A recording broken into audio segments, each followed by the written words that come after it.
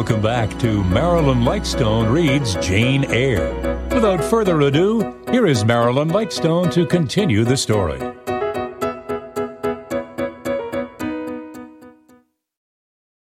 Chapter 29. The recollection of about 3 days and nights succeeding this is very dim in my mind. I can recall some sensations felt in that interval, but few thoughts framed, and no actions performed. I knew I was in a small room, and in a narrow bed. To that bed I seemed to have grown.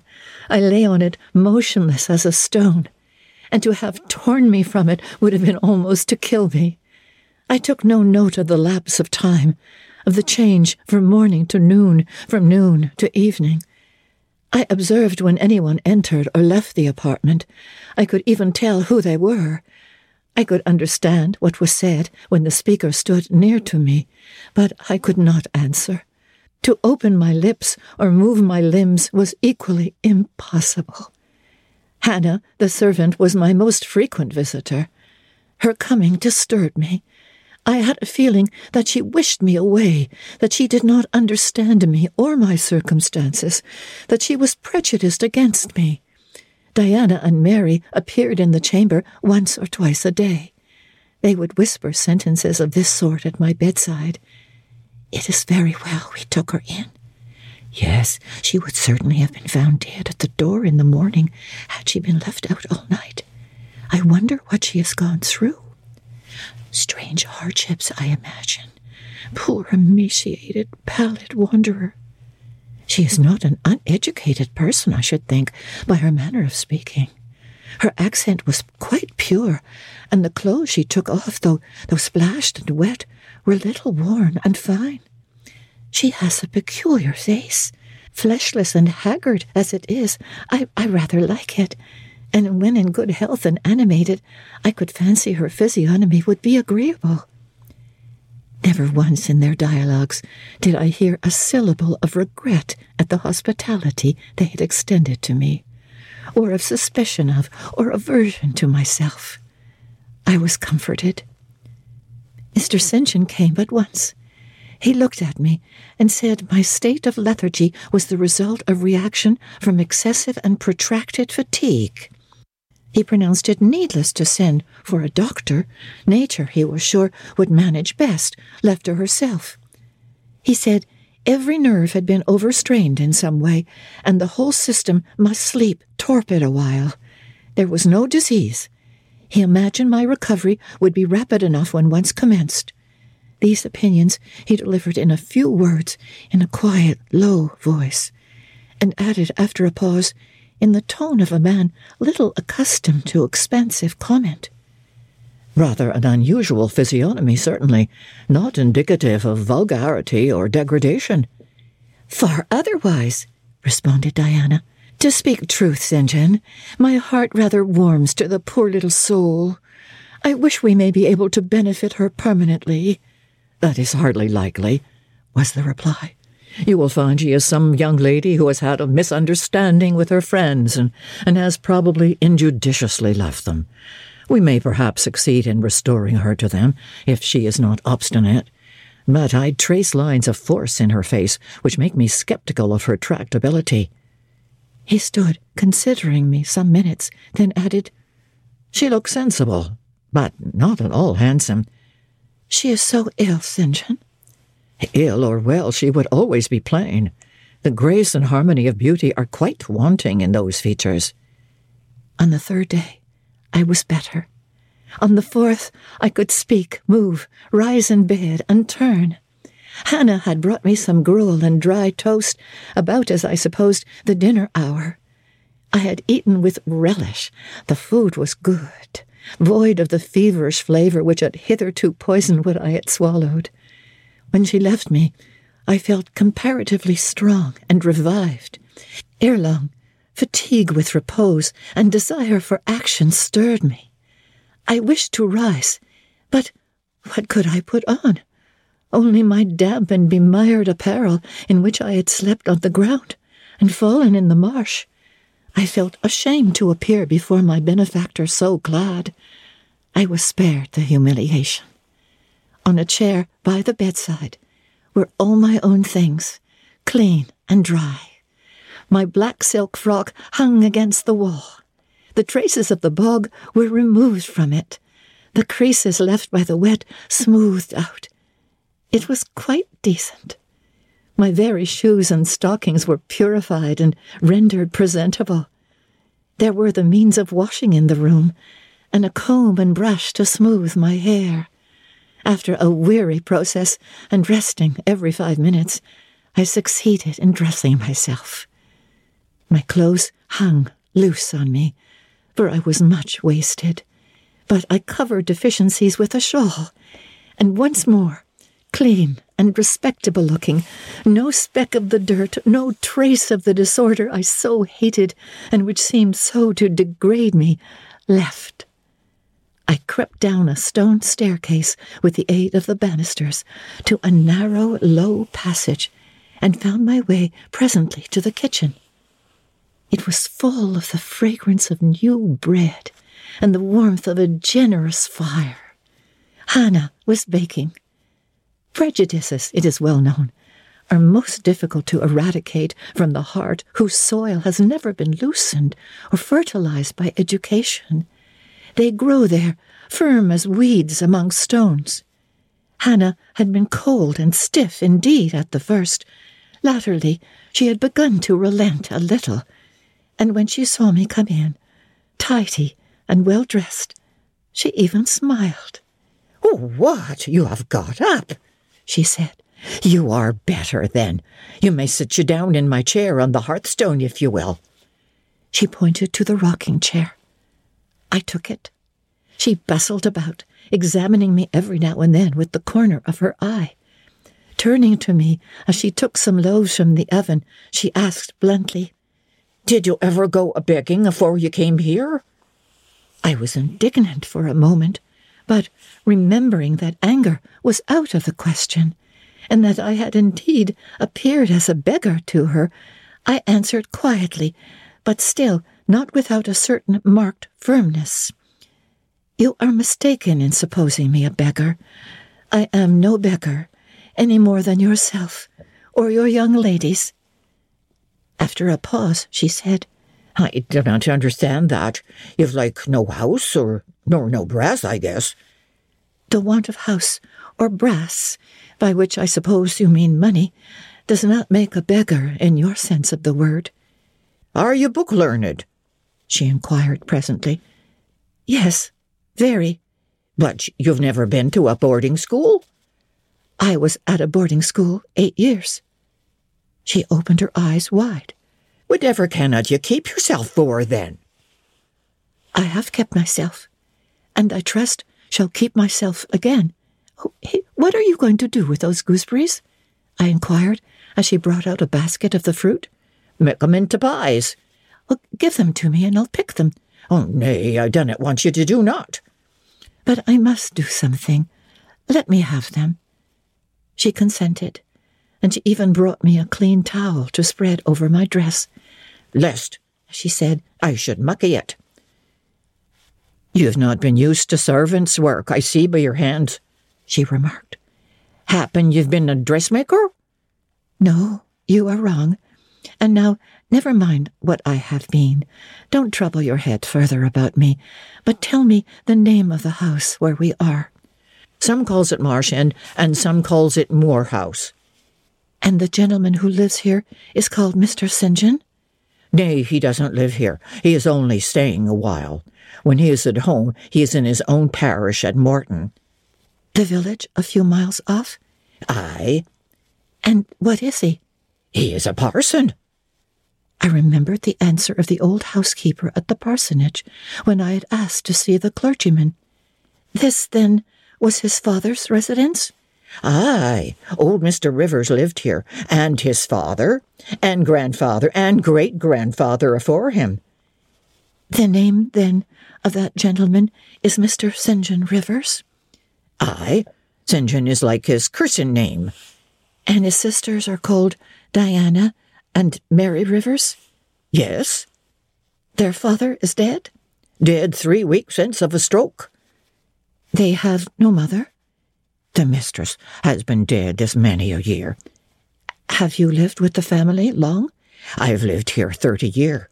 I nursed them all three. That proves you must have been an honest and faithful servant. I will say so much for you, though you have had the incivility to call me a beggar. She again regarded me with a surprised stare.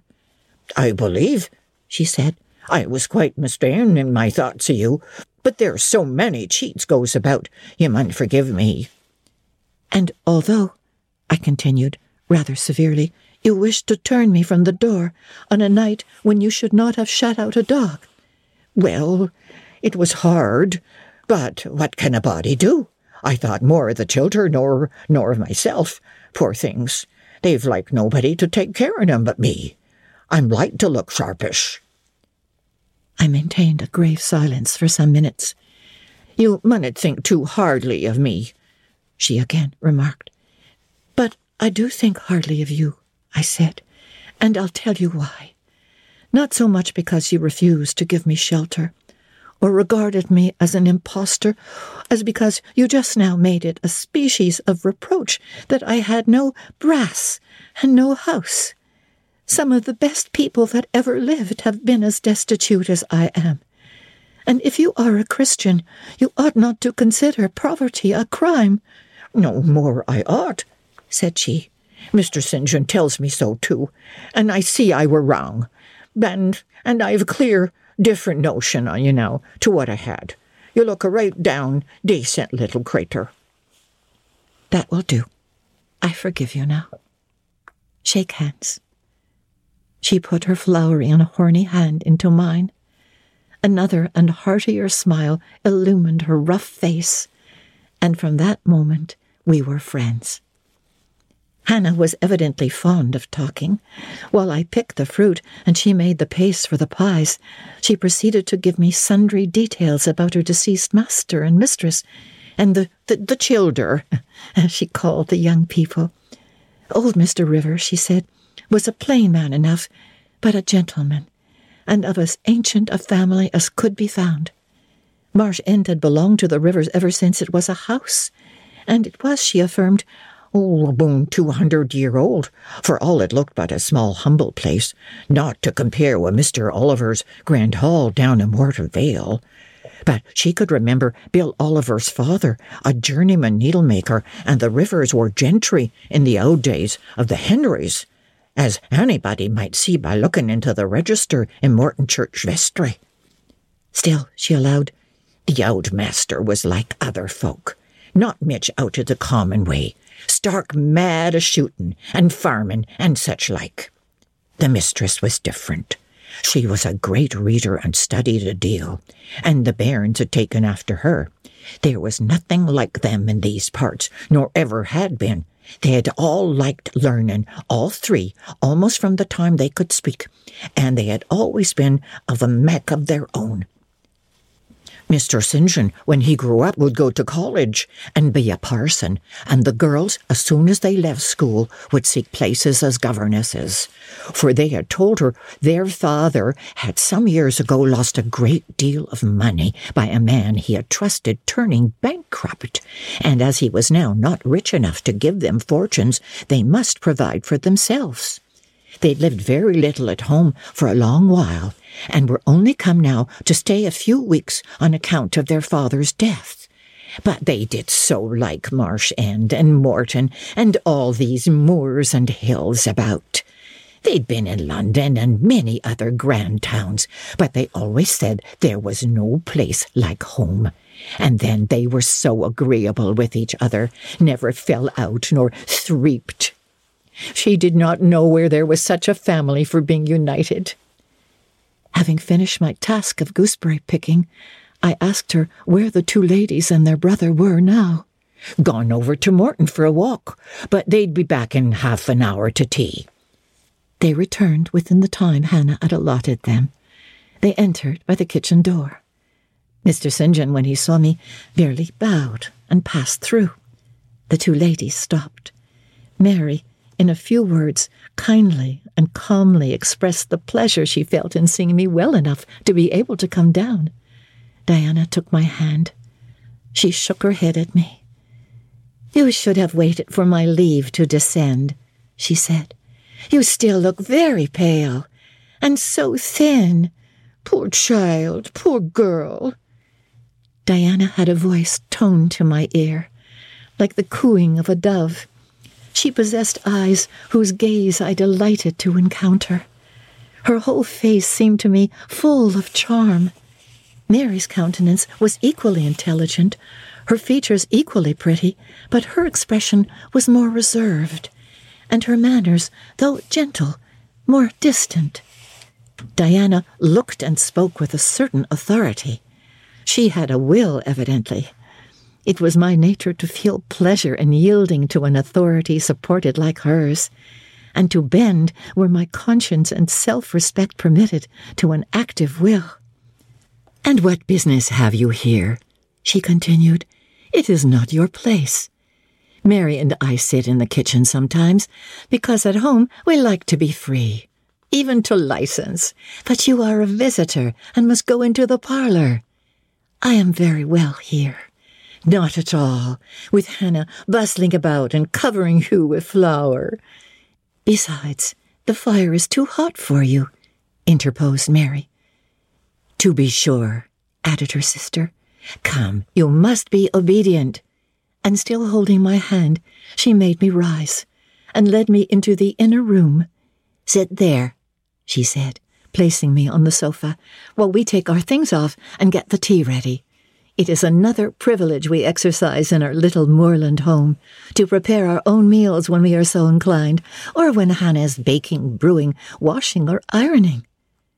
She closed the door, leaving me solus with Mr. St. John, who sat opposite, a book or newspaper in his hand.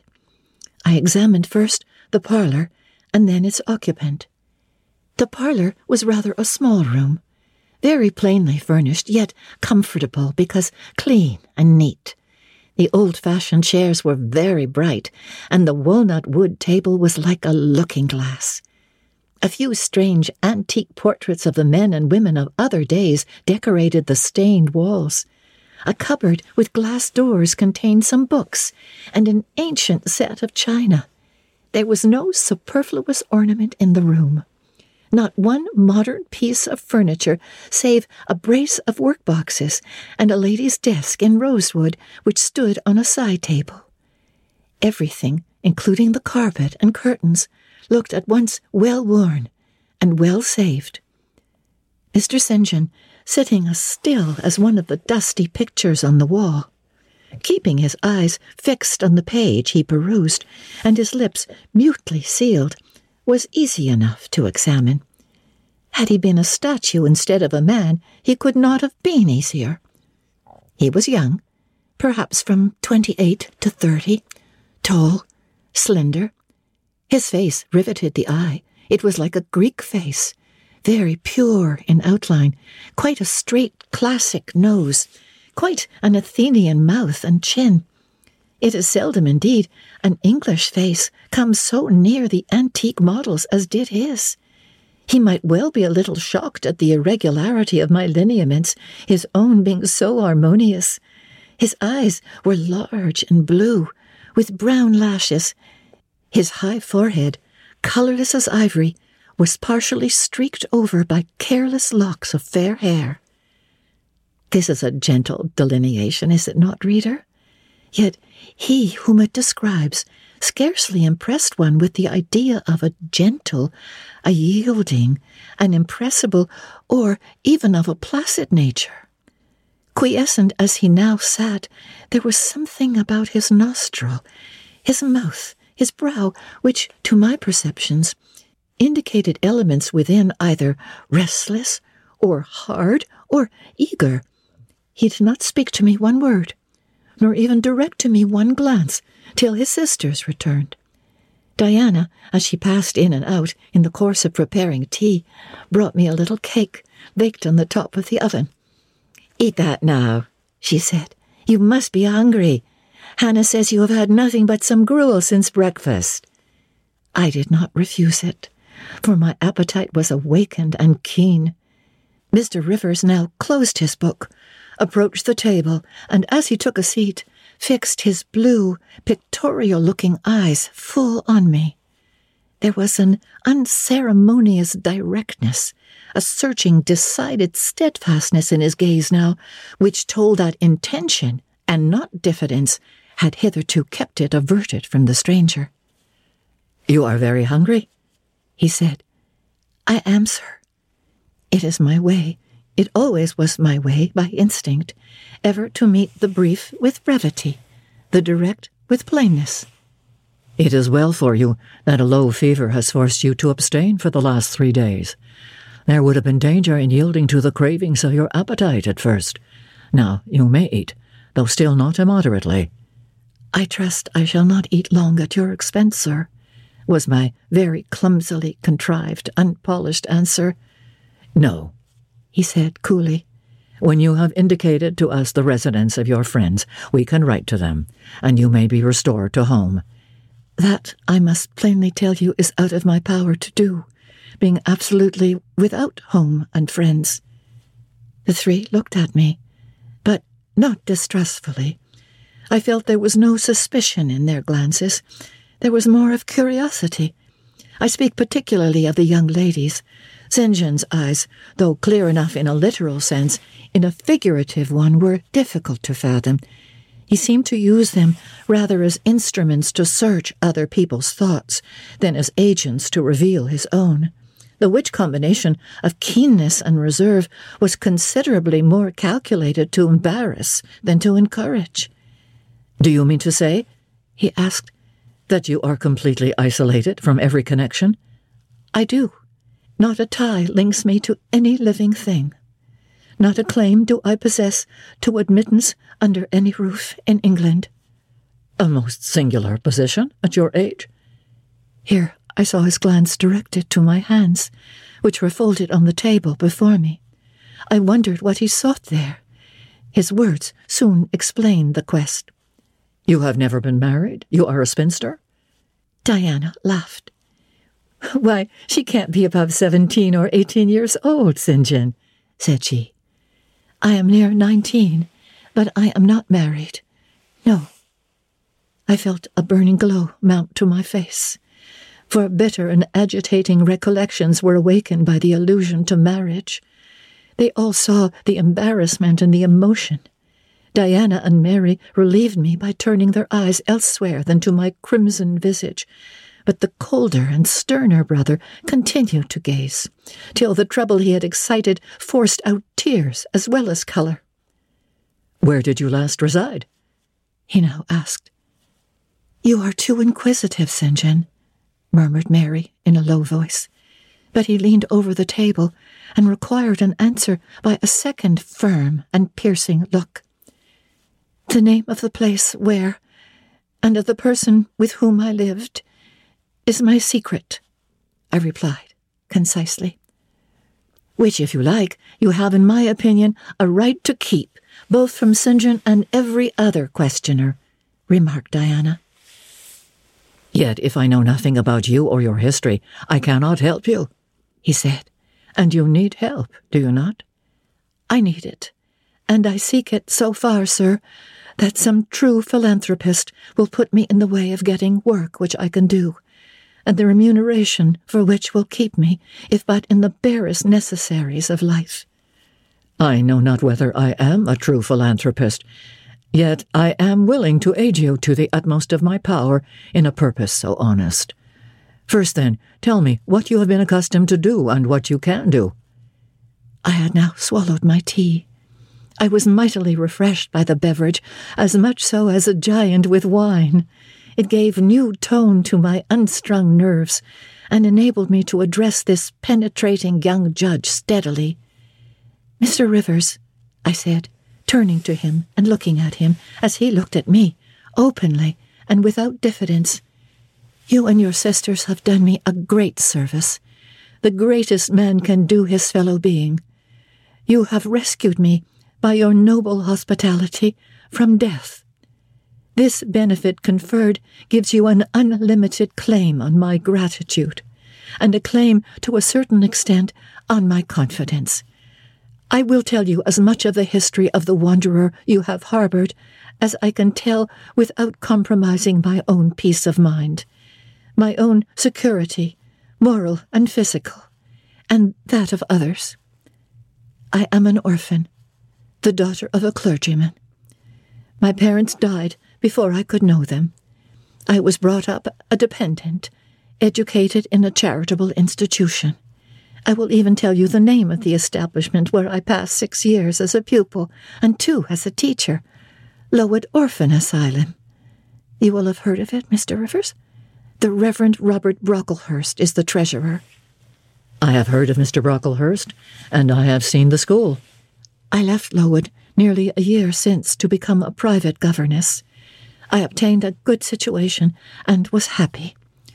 This place I was obliged to leave 4 days before I came here. The reason of my departure I cannot and ought not to explain. It would be useless, dangerous, and would sound incredible. No blame attached to me. I am as free from culpability as any one of you 3. Miserable I am, and must be for a time, for the catastrophe which drove me from a house I had found a paradise was of a strange and direful nature. I observed but 2 points in planning my departure: speed, secrecy. To secure these, I had to leave behind me everything I possessed, except a small parcel, which, in my hurry and trouble of mind, I forgot to take out of the coach that brought me to Whitcross. To this neighbourhood, then, I came, quite destitute. I slept 2 nights in the open air and wandered about 2 days without crossing a threshold, but twice in that space of time did I taste food, and it was when brought by hunger, exhaustion, and despair, almost to the last gasp, that you, Mr. Rivers, forbade me to perish of want at your door, and took me under the shelter of your roof. I know all your sisters have done for me since, for I have not been insensible during my seeming torpor, and I owe to their spontaneous, genuine, genial compassion as large a debt as to your evangelical charity. Don't make her talk any more now, St. John, said Diana, as I paused. She is evidently not yet fit for excitement. Come to the sofa and sit down now, Miss Elliot. I gave an involuntary start at hearing the alias. I had forgotten my new name. Mr. Rivers, whom nothing seemed to escape, noticed it at once. You said your name was Jane Elliot? He observed. I did say so, and it is the name by which I think it expedient to be called at present. But it is not my real name, and when I hear it, it sounds strange to me. Your real name you will not give? No, I fear discovery above all things, and whatever disclosure would lead to it, I avoid. You are quite right, I am sure, said Diana. Now, do, brother, let her be at peace a while. But when St. John had mused a few moments, he recommenced as imperturbably and with as much acumen as ever. You would not like to be long dependent on our hospitality. You would wish, I see, to dispense as soon as may be with my sister's compassion, and, above all, with my charity. I'm quite sensible of the distinction drawn, nor do I resent it. It is just. You desire to be independent of us. I do. I have already said so. Show me how to work or how to seek work. That is all I now ask. Then let me go, if it but be to the meanest cottage. But till then, allow me to stay here. I dread another essay of the horrors of homeless destitution. Indeed, you shall stay here, said Diana, putting her white hand on my head. You shall, repeated Mary, in the tone of undemonstrative sincerity which seemed natural to her. My sisters, you see, have a pleasure in keeping you, said Mr. St. John, as they would have a pleasure in keeping and cherishing a half-frozen bird some wintry wind might have driven through their casement. I feel more inclination to put you in the way of keeping yourself, and shall endeavour to do so. But observe, my sphere is narrow. I am but the incumbent of a poor country parish. My aid must be of the humblest sort, And if you are inclined to despise the day of small things, seek some more efficient succor than such as I can offer. She has already said that she is willing to do anything honest she can do, answered Diana for me. And you know, St. John, she has no choice of helpers. She is forced to put up with such crusty people as you. I will be dressmaker. I will be a plain workman. I will be a servant, a nurse girl, if I can be no better, I answered. Right, said Mr. St. John, quite coolly. If such is your spirit, I promise to aid you in my own time and way. He now resumed the book with which he had been occupied before tea. I soon withdrew, for I had talked as much and sat up as long as my present strength would permit. Chapter 30. The more I knew of the inmates of Moor House, the better I liked them. In a few days I had so far recovered my health that I could sit up all day and walk out sometimes. I could join with Diana and Mary in all their occupations, converse with them as much as they wished, and aid them when and where they would allow me. There was a reviving pleasure in this intercourse, of a kind now tasted by me for the first time, the pleasure arising from perfect congeniality of tastes, sentiments, and principles. I liked to read what they liked to read. What they enjoyed delighted me. What they approved I reverenced. They loved their sequestered home. I, too, in the grey, small, antique structure with its low roof, its latticed casements, its mouldering walls, its avenue of aged firs, all grown aslant under the stress of mountain winds, its garden, dark with yew and holly, and where no flowers but of the hardiest species would bloom, found a charm both potent and permanent. They clung to the purple moors behind and around their dwelling, to the hollow vale into which the pebbly bridle path leading from their gate descended, and which wound between fern banks first, and then amongst a few of the wildest little pasture fields that ever bordered a wilderness of heath, or gave sustenance to a flock of grey moorland sheep with their little mossy-faced lambs. They clung to this scene, I say, with a perfect enthusiasm of attachment. I could comprehend the feeling, and share both its strength and truth. I saw the fascination of the locality. I felt the consecration of its loneliness. My eye feasted on the outline of swell and sweep, on the wild colouring communicated to ridge and dale by moss, by heath-bell, by flower-sprinkled turf, by brilliant bracken and mellow granite crag. These details were just to me what they were to them. So many pure and sweet sources of pleasure. The strong blast and the soft breeze, the rough and the halcyon day, the hours of sunrise and sunset, the moonlight and the clouded night developed for me in these regions the same attraction as for them, wound round my faculties the same spell that entranced theirs. Indoors, we agreed equally well. They were both more accomplished and better read than I was, but with eagerness I followed in the path of knowledge they had trodden before me. I devoured the books they lent me. Then it was full satisfaction to discuss with them in the evening what I had perused during the day. Thought fitted thought. Opinion met opinion. We coincided, in short, perfectly. If in our trio there was a superior and a leader, it was Diana. Physically, she far excelled me. She was handsome. She was vigorous. In her animal spirits there was an affluence of life and certainty of flow, such as excited my wonder, while it baffled my comprehension. I could talk a while when the evening commenced, but the first gush of vivacity and fluency gone, I was fain to sit on a stool at Diana's feet, to rest my head on her knee, and listen alternately to her and Mary, while they sounded thoroughly the topic on which I had but touched. Diana offered to teach me German. I liked to learn of her. I saw the part of instructress pleased and suited her. That of scholar pleased and suited me no less. Our natures dovetailed. Mutual affection of the strongest kind was the result. They discovered I could draw. Their pencils and color boxes were immediately at my service. My skill, greater in this one point than theirs, surprised and charmed them. Mary would sit and watch me by the hour together.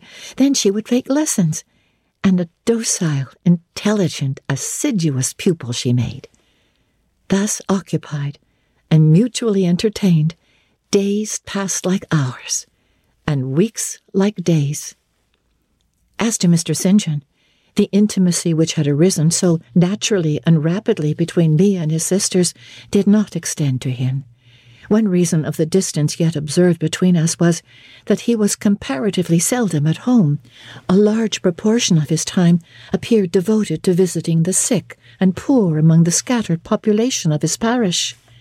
No weather seemed to hinder him in these pastoral excursions. Rain or fair, he would, when his hours of morning study were over, take his hat, and followed by his father's old pointer, Carlo, go out on his mission of love or duty. I scarcely know in which light he regarded it. Sometimes, when the day was very unfavorable, his sisters would expostulate. He would then say, with a peculiar smile, more solemn than cheerful, "And if I let a gust of wind or a sprinkling of rain turn me aside from these easy tasks, what preparation would such sloth be for the future I propose to myself?" Diana and Mary's general answer to this question was a sigh, and some minutes of apparently mournful meditation. But besides his frequent absences, there was another barrier to friendship with him. He seemed of a reserved and abstracted and even of a brooding nature. Zealous in his ministerial labors, blameless in his life and habits, he yet did not appear to enjoy that mental serenity, that inward content which should be the reward of every sincere Christian and practical philanthropist. Often of an evening when he sat at the window, his desk and papers before him, he would cease reading or writing, rest his chin on his hand, and deliver himself up to, I know not what course of thought, but that it was perturbed and exciting might be seen in the frequent flash and changeful dilation of his eye. I think, moreover, that nature was not to him that treasury of delight it was to his sisters. He expressed once, and but once in my hearing, a strong sense of the rugged charm of the hills, and an inborn affection for the dark roof and hoary walls he called his home. But there was more of gloom than pleasure in the tone and words in which the sentiment was manifested, and never did he seem to roam the moors for the sake of their soothing silence, never seek out or dwell upon the thousand peaceful delights they could yield. Incommunicative as he was, some time elapsed before I had an opportunity of gauging his mind. I first got an idea of its caliber when I heard him preach in his own church at Morton. I wish I could describe that sermon, but it is past my power. I cannot even render faithfully the effect it produced on me. It began calm, and indeed, as far as delivery and pitch of voice went, it was calm to the end. An earnestly felt, yet strictly restrained zeal breathed soon in the distinct accents and prompted the nervous language. This grew to force, compressed, condensed, controlled. The heart was thrilled, the mind astonished by the power of the preacher. Neither were softened. Throughout there was a strange bitterness, an absence of consolatory gentleness. Stern allusions to Calvinistic doctrines, election, predestination, reprobation were frequent, and each reference to these points sounded like a sentence pronounced for doom. When he had done, instead of feeling better, calmer, more enlightened by his discourse, I experienced an inexpressible sadness. For it seemed to me I know not whether equally so to others, that the eloquence to which I had been listening had sprung from a depth where lay turbid dregs of disappointment, where moved troubling impulses of insatiate yearnings and disquieting aspirations. I was sure St. John Rivers, pure-lived, conscientious, zealous as he was, had not yet found that peace of God which passeth all understanding. He had no more found it, I thought, than had I, with my concealed and racking regrets for my broken idol and lost Elysium, regrets to which I have latterly avoided referring, but which possessed me and tyrannized over me ruthlessly. Meantime, a month was gone. Diana and Mary were soon to leave Moor House and return to the far different life and scene which awaited them as governesses in a large, fashionable south of England city, where each held a situation in families by whose wealthy and haughty members they were regarded only as humble dependents, and who neither knew nor sought out their innate excellences, and appreciated only their acquired accomplishments, as they appreciated the skill of their cook or the taste of their waiting woman.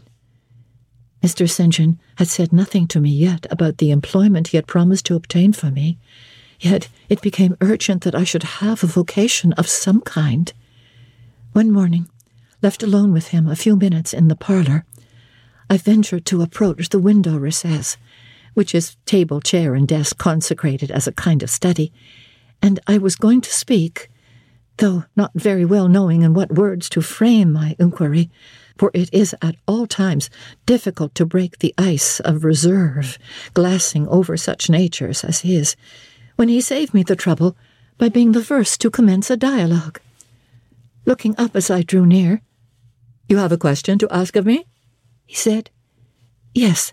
I wish to know whether you have heard of any service I can offer myself to undertake." "I found or devised something for you 3 weeks ago, but as you seemed both useful and happy here, as my sisters had evidently become attached to you, and your society gave them unusual pleasure, I deemed it inexpedient to break in on your mutual comfort till their approaching departure from Marsh End should render yours necessary." "And they will go in 3 days now?" I said. "Yes, and when they go, I shall return to the parsonage at Morton. Hannah will accompany me, and this old house will be shut up." I waited a few moments, expecting he would go on with the subject first broached, but he seemed to have entered another train of reflection. His look denoted abstraction from me and my business. I was obliged to recall him to a theme which was of necessity one of close and anxious interest to me. "What is the employment you had in view, Mr. Rivers? I hope this delay will not have increased the difficulty of securing it." "Oh, no, since it is an employment which depends only on me to give and you to accept." He again paused. There seemed a reluctance to continue. I grew impatient. A restless movement or two, and an eager and exciting glance fastened on his face, conveyed the feelings to him as effectually as words could have done, and with less trouble. "You need be in no hurry to hear," he said. "Let me frankly tell you, I have nothing eligible or profitable to suggest. Before I explain, recall, or, if you please, my notice, clearly given, that if I helped you, it must be as the blind man would help the lame. I am poor, for I find that when I have paid my father's debts, all the patrimony remaining to me will be this crumbling grange, the row of scathed firs behind, and the patch of moorish soil with the yew trees and holly bushes in front. I am obscure. Rivers is an old name, but of the 3 sole descendants of the race, 2 earn the dependence crusts among strangers, and the 3rd considers himself an alien from his native country, not only for life, but in death. Yes, and deems and is bound to deem himself honoured by the lot, and aspires but after the day when the cross of separation from fleshly ties shall be laid on his shoulders, and when the head of that church militant, of whose humblest members he is one, shall give the word, 'Rise, follow me.'" St. John said these words as he pronounced his sermons, with a quiet, deep voice, with an unflushed cheek and a coruscating radiance of glance.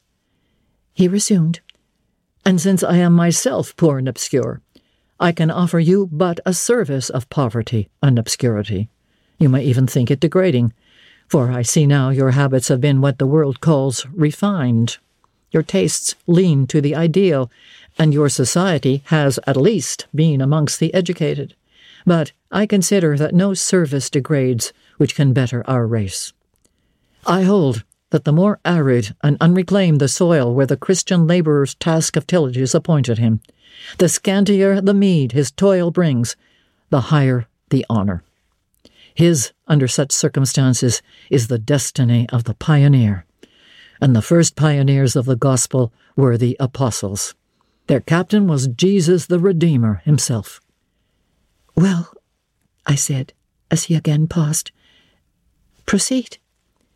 He looked at me before he proceeded. Indeed, he seemed leisurely to read my face, as if its features and lines were characters on a page. The conclusions drawn from this scrutiny he partially expressed in his succeeding observations. "I believe you will accept the post I offer you," said he, "and hold it for a while, not permanently, though, any more than I could keep permanently the narrow and narrowing, the tranquil hidden office of English country incumbent, for in your nature is an alloy as detrimental to repose as that in mine, though of a different kind." "To explain," I urged, when he halted once more. "I will, and you shall hear how poor the proposal is, how trivial, how cramping. I shall not stay long at Morton, now that my father is dead, and that I am my own master. I shall leave the place probably in the course of a 12-month, but while I do stay, I will exert myself to the utmost for its improvement.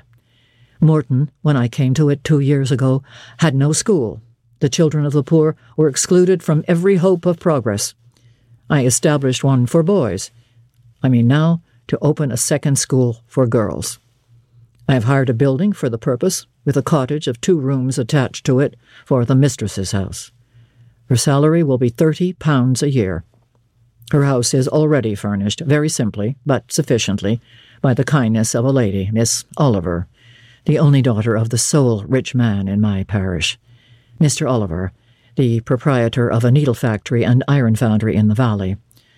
The same lady pays for the education and clothing of an orphan from the workhouse, on condition that she shall aid the mistress in such menial offices connected with her own house and the school as her occupation of teaching will prevent her from having time to discharge in person. Will you be this mistress?" He put the question rather hurriedly. He seemed half to expect an indignant, or at least a disdainful rejection of the offer.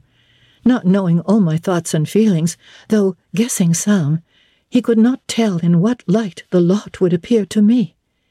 In truth, it was humble, but then it was sheltered, and I wanted a safe asylum. It was plodding, but then, compared with that of a governess in a rich house, it was independent. And the fear of servitude with strangers entered my soul like iron. It was not ignoble, not unworthy, not mentally degrading. I made my decision. "I thank you for the proposal, Mr. Rivers, and I accept it with all my heart." "But you comprehend me?" he said. "It is a village school. Your scholars will be only poor girls, cottagers' children at the best, farmers' daughters. Knitting, sewing, reading, writing, ciphering will be all you have to teach. What will you do with your accomplishments? What with the largest portion of your mind, sentiments, tastes?" "Save them till they are wanted. They will keep." "You know what you undertake, then?" "I do." He now smiled, and not a bitter or a sad smile, but one well pleased and deeply gratified. "And when will you commence the exercise of your function?" "I will go to my house tomorrow, and open the school, if you like, next week." "Very well, so be it." He rose and walked through the room. Standing still, he again looked at me. He shook his head. "What do you disapprove of, Mr. Rivers?" I asked. "You will not stay at Morton Law. No, no." "Why? What is your reason for saying so?" "I read it in your eye. It is not of that description which promises the maintenance of an even tenor in life." "I am not ambitious." He started at the word ambitious. He repeated, "No. What made you think of ambition? Who is ambitious? Well, I know I am, but how did you find it out?" "I was speaking of myself." "Well, if you are not ambitious, you are—" He paused. "What?" "I was going to say impassioned, but perhaps you would have misunderstood the word and been displeased.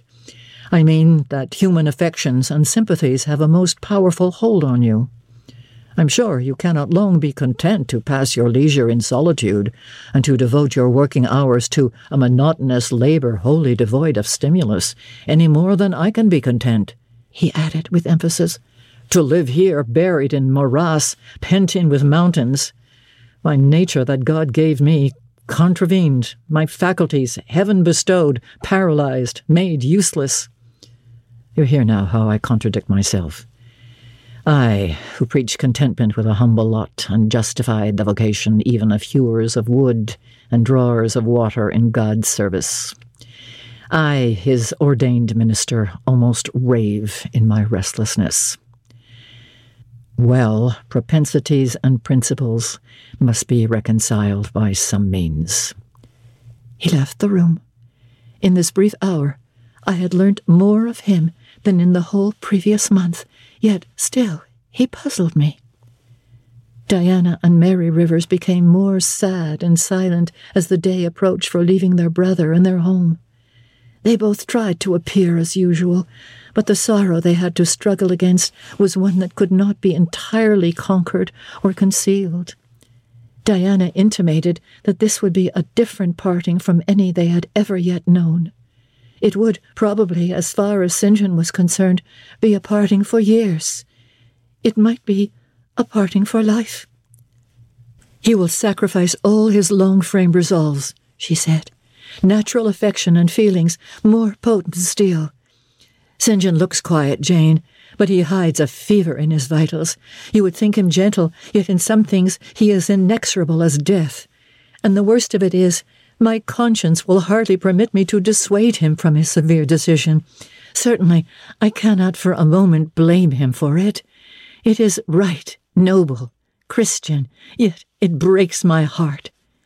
And the tears gushed to her fine eyes. Mary bent her head low over her work. "We are now without father. We shall soon be without home and brother," she murmured.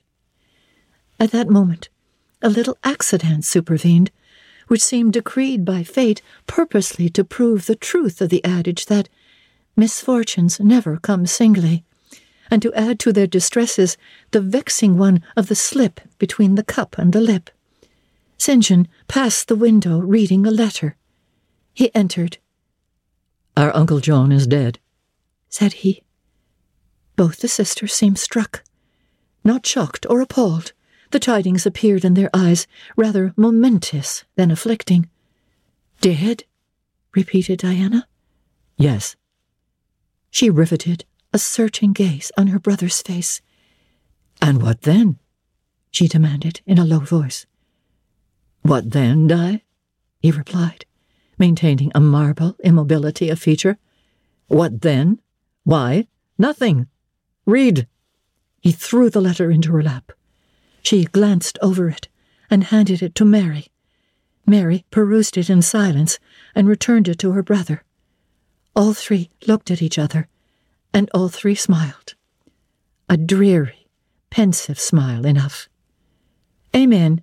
We can yet live," said Diana at last. "At any rate, it makes us no worse off than we were before," remarked Mary.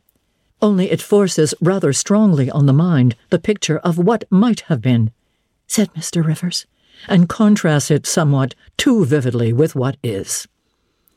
He folded the letter, locked it in his desk, and again went out.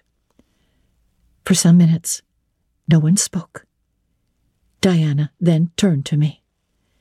"Jane, you will wonder at us and our mysteries," she said, "and think us hard-hearted beings not to be more moved at the death of so near a relation as an uncle. But we have never seen him, nor known him. He was my mother's brother. My father and he quarrelled long ago.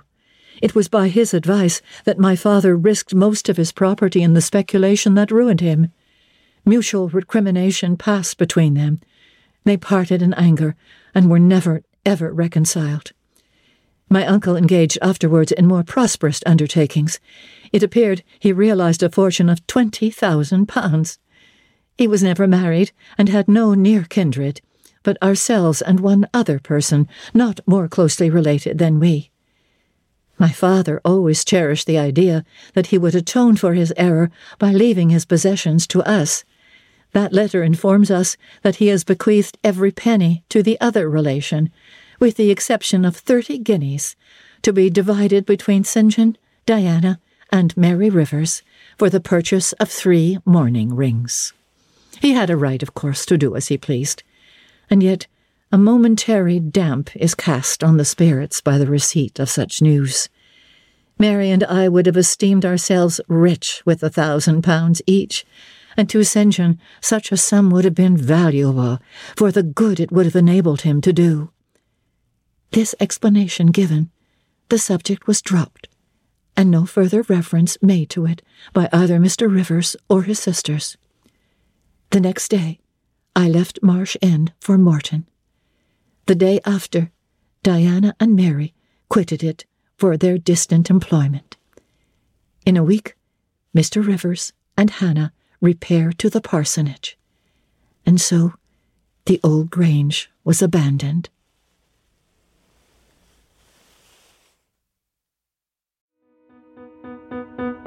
Thanks for listening to this episode of Marilyn Lightstone Reads Jane Eyre. This episode was produced by Justin Eacock and Paul Thomas. Executive producer, Moses Znaimer. You can help us by recommending this podcast to your friends and rating it in the iTunes and Android podcast stores. We invite you to enjoy a variety of other podcasts proudly presented by the Zoomer Podcast Network.